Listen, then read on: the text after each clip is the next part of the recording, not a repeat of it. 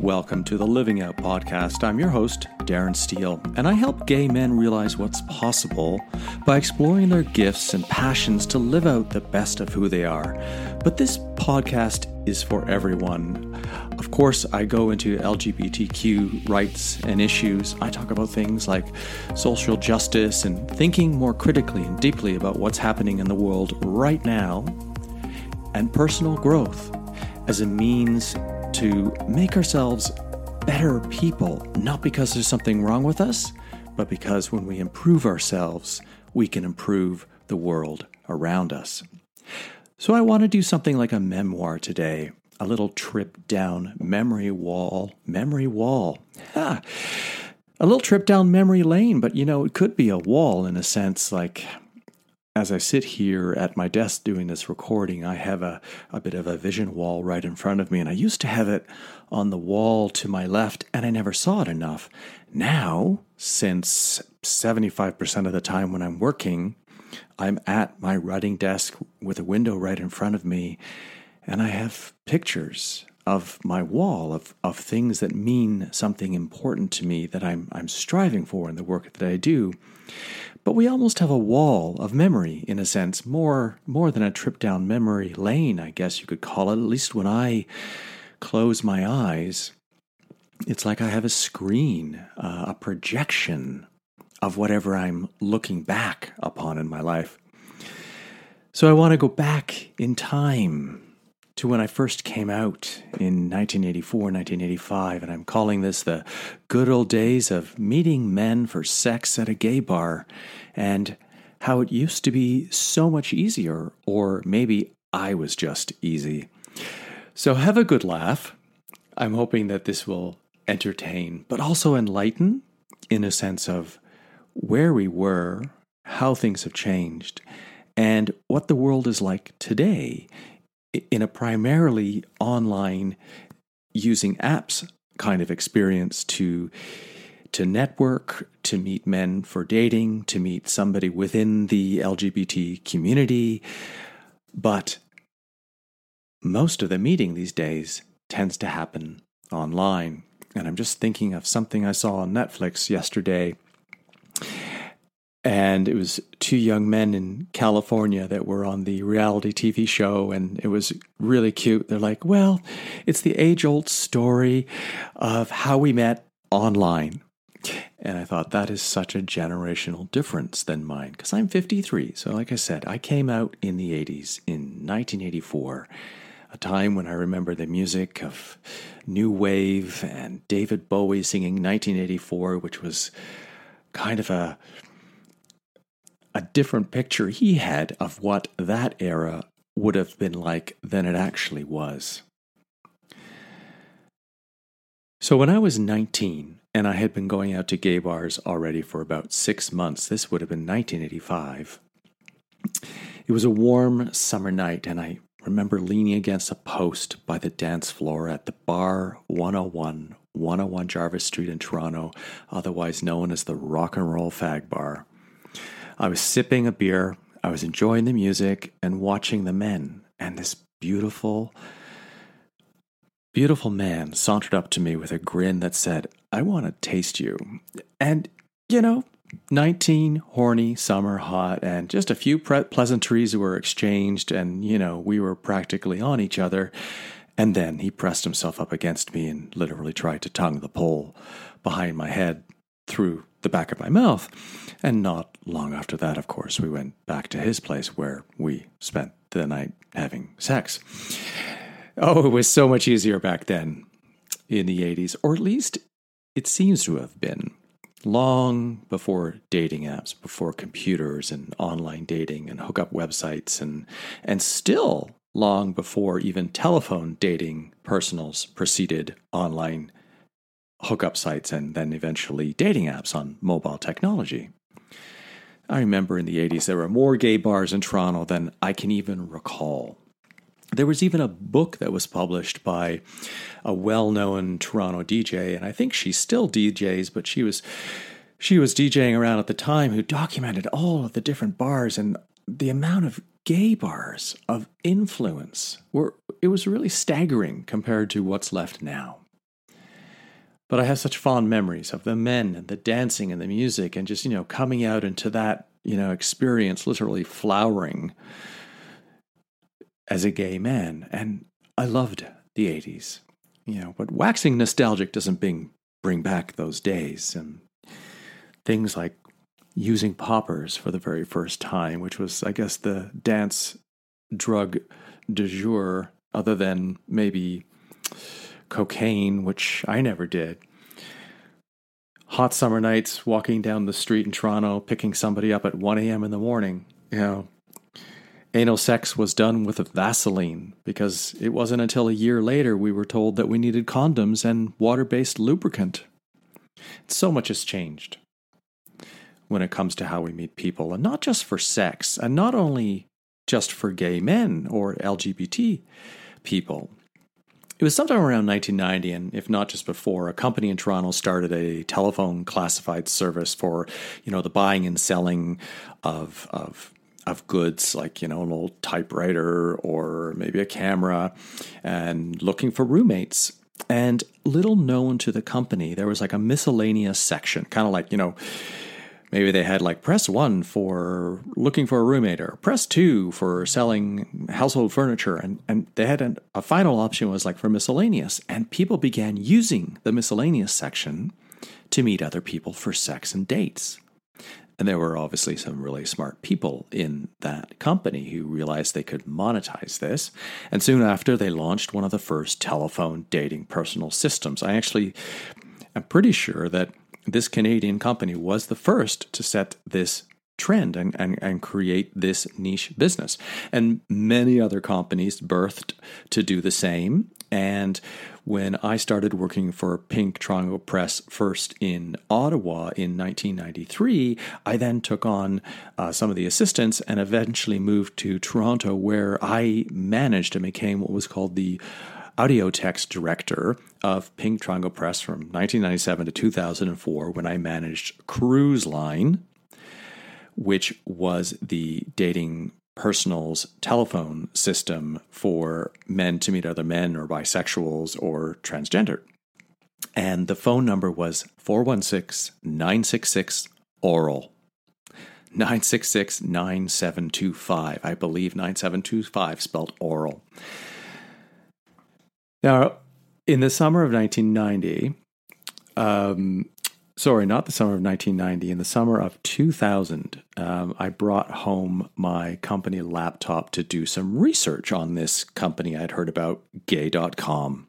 I needed to find out if this online site was in any way a threat to the cruise line telephony dating service. And it was funny how things worked out, because I started talking to this very sexy younger man who happened to be in Poland at the time on vacation. But his home was just outside of Toronto.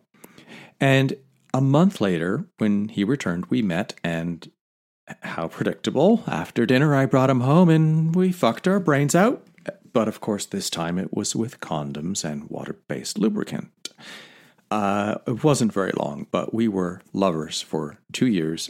And we remain such good, close friends to this day. Now, it wasn't very long after that, there was a proliferation of online dating sites. Manhunt.net, dudesnude.com. I can't even think of all the names, many of which have, disappeared from the online space. And the commodification of online desire began. You could find sites for muscle men only, bears, twinks, bareback only, older daddies, and everything that you could imagine. And so this brings us to about present day. I can't remember exactly when the first apps began to appear on mobile phones. I think I was a little late to the game on that. And that started to make certain websites obsolete, and geographic whoring so much easier.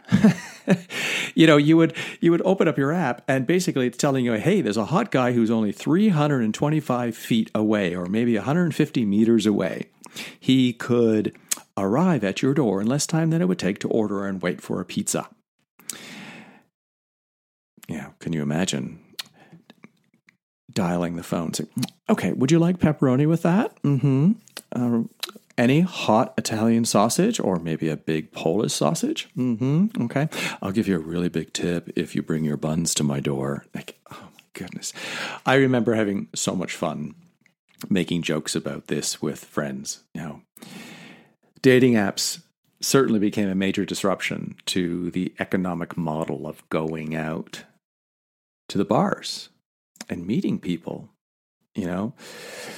I think the heyday of gay bars, at least in Toronto, began to decline in the early 2000s. Bar owners in the Toronto Gay Village certainly noticed a big decline in patronage, and certainly it was talked about in some of the local gay newspapers. And it used to be that going out to a bar or club was one of the few safe places to meet other gay men, and not counting public cruising spaces, which has also dramatically declined over the years, or gay groups and organizations. People became lazy because technology made it easy for them to stay home and not have to spend any money on drinks or going out on a date or cover at a bar. You could just order in. And along came things like Scruff and Grindr. Grindr as an app is the one I'm most familiar with, that for various reasons I found sort of the way it spoke to me better than other apps. And I don't know if it's still termed this way, but maybe 8 months ago or so, it was labeled online on their website as the world's largest social networking app for gay, bi, trans, and queer people. Chat, make friends, and meet up. Whether or not that's exactly what happens is another story. You see, for me, Grindr has had a huge distracting effect in my own life. And it's relatively simple. It's kind of like kryptonite to me. Grindr, mobile technology, the ping that you have a new message or notifications, social media notifications of any kind are designed to give you these quick little hits, these rushes of dopamine, micro doses of feel good. I'm wanted. Somebody sent me a message, whether that be on a dating app or somebody liking your post on Instagram or Facebook. It's this, I better go check. Something about me has been said. So it's a strange little app for me and my own mindset and knowing myself and how do I respond to it, because I took the app off my phone a couple of weeks ago. It's something that I sometimes enjoy using, and each time I use it, I try to improve myself and how I communicate or relate to other people online, because it's a very difficult thing.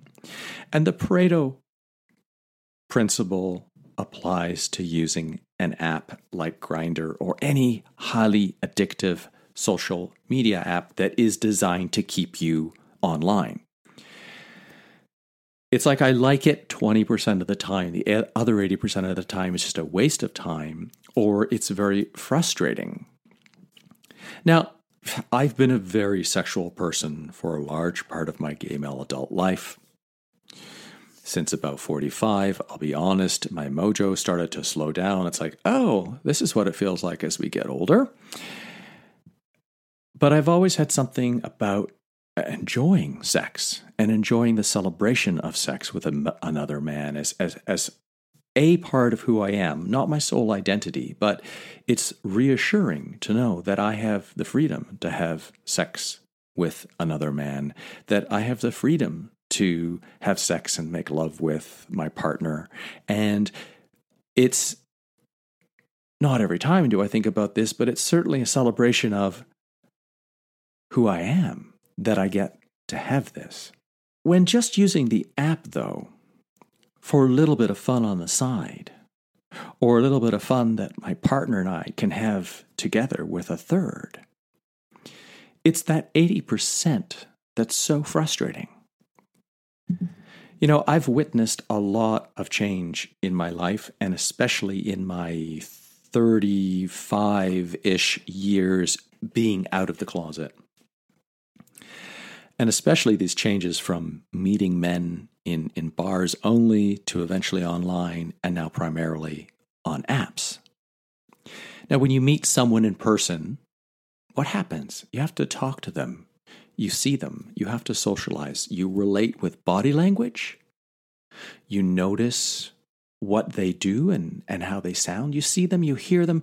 You pick up all kinds of subconscious observational cues about who they are. And there may be many things you don't or won't know about them until you actually spend more time with them, like going out on a date or maybe having sex.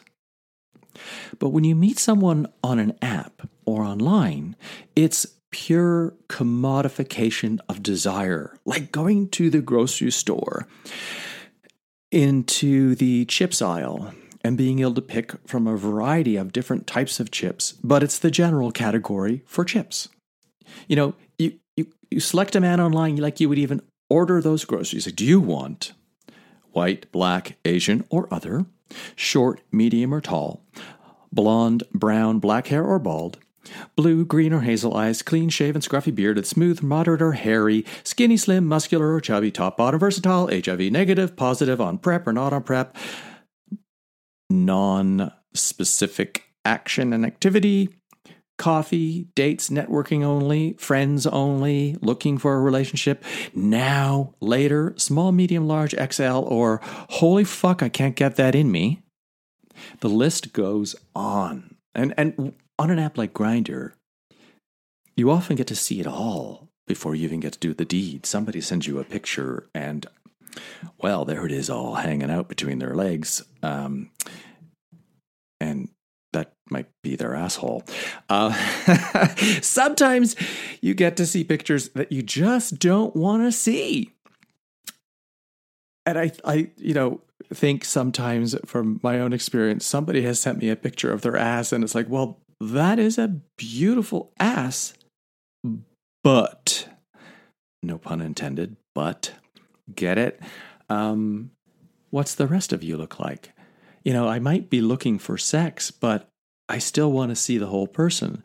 I still want to know if you're a nice person or if you're as much of an asshole as the butt picture you sent me.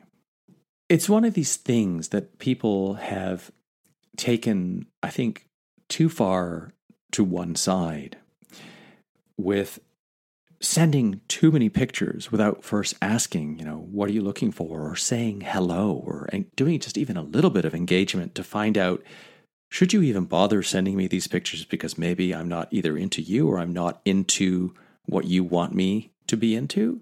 It's like you're forcing your desires and fantasies upon me before I've communicated to you that would be a waste of your and my time. And images, lighting, camera angles, how people tend to make things bigger, like, those mirrors on the driver's side or on the passenger side of the car with a little warning that says, some objects in the mirror may be smaller than they appear. People who put up pictures that are 15 years old. It's a really challenging environment. It's a place that it's very easy not to speak the truth. It's a place to play with fantasy, which is great and wonderful, unless the fantasy comes to the door and the reality is so far from that depiction that, you just have to go whack off to some porn. So, in some ways, it does seem harder if you're just looking to hook up today than it ever was. And this is probably a trend before things self-correct in some way, before people get too tired of this or somebody comes along and figures out a better way of making this all happen. And at least this is how it seems to me. And I am just as much to blame as the next person. I've been conditioned by these technologies to see desire through a filter, like the list I was describing above. And when we filter things, we commodify things. When I first came out, yeah, there was always the possibility of that initial attraction, seeing somebody across the way, across the dance floor, and thinking they're hot. And other times, somebody would approach me and I hadn't noticed them, and we'd have a conversation, and I'd become interested with conversation. Maybe I was attracted to them, but I would have never gone up and talked to them. Maybe I was attracted to them, but not enough to say, oh yeah, let's have some fun. But then I got to know them, and their energy got me excited.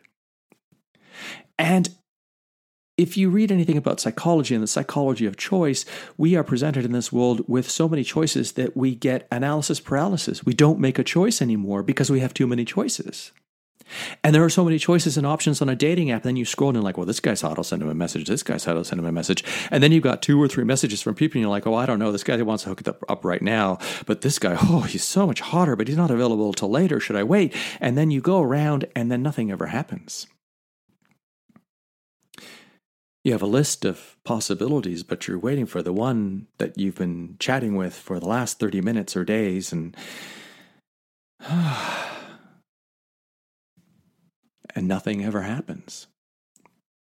It's literally like what's missing from the app is that possibility of when someone comes up and talks to you in real life, you give them your focus and your attention. And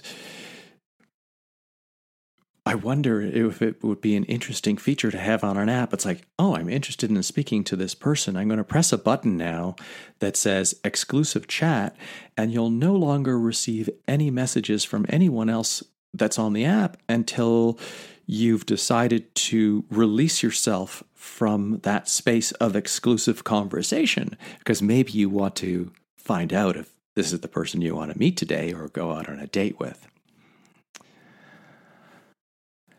And it's funny, one of the other challenges with this day and age is PrEP, the pre-exposure prophylaxis. And having come out in 1984 when AIDS was not called AIDS or HIV, it was GRID, and literally a year to a year and a half later, then AIDS got its name. I first started having sex without condoms because that wasn't a concept, and I had anal sex with Vaseline. I was a top only at that time. And then going through, a solid 15, 20 years of condoms and an absolute fear of getting HIV, a healthy fear of getting HIV, and being very careful, being very smart, and wearing condoms and always requesting it, and then seeing things change over the time, and then seeing bug chasers, people advertising wanting bareback sex, and then the rise of drugs in the gay community, and so on and so on. And then finally, a few years ago, like PrEP coming out. And then suddenly there's this community of gay men that some are very cognizant of the fact that they say, hey, I'm on PrEP, so I would prefer to have, bareback sex, but I'm also cool if you'd rather have sex with a condom, whether or not you're positive or negative or have a so-called undetectable viral load.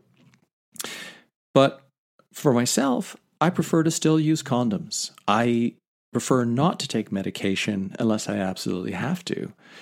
So I make that choice. Now I'm starting to encounter men online who will say, oh, you're not on PrEP? Or, oh, I'm on PrEP. I only get fucked bare. Oh, you want to use condoms? Well, I only do bareback. And then that's the end of the conversation. Or I've had people give me shit for not wanting to fuck them bare. Or constantly at me, it's like, I want to breed your ass. It's like, well, that's never going to happen. So it's an interesting landscape that has changed dramatically on certain levels and has stayed the same on other levels. There's a lot of, maybe even more so online because it's easier to have this distance. It's easier to hold an image in the palm of your hand with a description and to create more sexual objectification of that picture, that person you're imagining. And that's not limited to the gay community or any part of the LGBTQ larger community. There's elements in the act of seeking sex that make us feel better about ourselves, that may be a way of dealing with our internalized shame, or in the case of many gay men, internalized gay shame for having felt like we were not acceptable as human beings. And, sex sells. This is what makes people continually pay that monthly or annual fee for an app like Grindr or anything else. I don't believe for a minute that any of these apps have a deeply moral mission of bringing us closer together for humanitarian reasons. That was something that Grindr was trying to promote online with their Kinder Grindr, and they had an online magazine called Into that they just all of a sudden out of the blue shut down, and they're now owned by a Chinese corporation, which China doesn't have a great track record when it comes to human rights and especially LGBTQ rights. So it's a really big question. Also, when they were caught selling data and they promised the users they would not be doing that, it's a really big question to ask yourself. Why do you want to support something like Grindr to a company that is making money off of the LGBTQ and most likely primarily the gay male community in a country that doesn't espouse rights for who we are? I think what's important is to look at, if you're as old as I am, how things have changed as a way of understanding how you can be a better version of yourself first. And that's not a judgment. That's not me saying, hey, this is how you need to live your life. It's just that we may often, I have done this, complain a lot about not finding the one. But that problem starts from within ourselves. I believe if we want something meaningful, we first have to project it and be meaningful to ourselves, and others will see that. So what's next for sex? I can only imagine. I'm not a tech person.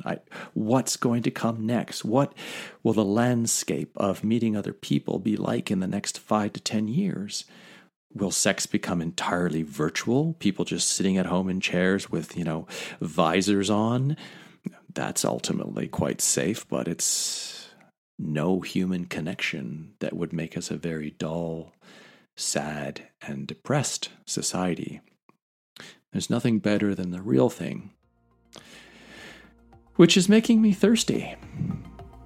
Wanna join me for a pint of ale down at the local gay watering hole, if there's one still open near you? Thanks for listening. And on the next podcast, I'm going to take this one step further and talk more about dating apps, but how we can communicate better with other people on dating apps. Because I think if you've used any kind of app, if you haven't been unpleasant to someone yourself, you've certainly been on the receiving end of it. Thank you for listening, and as always, live out and live proud.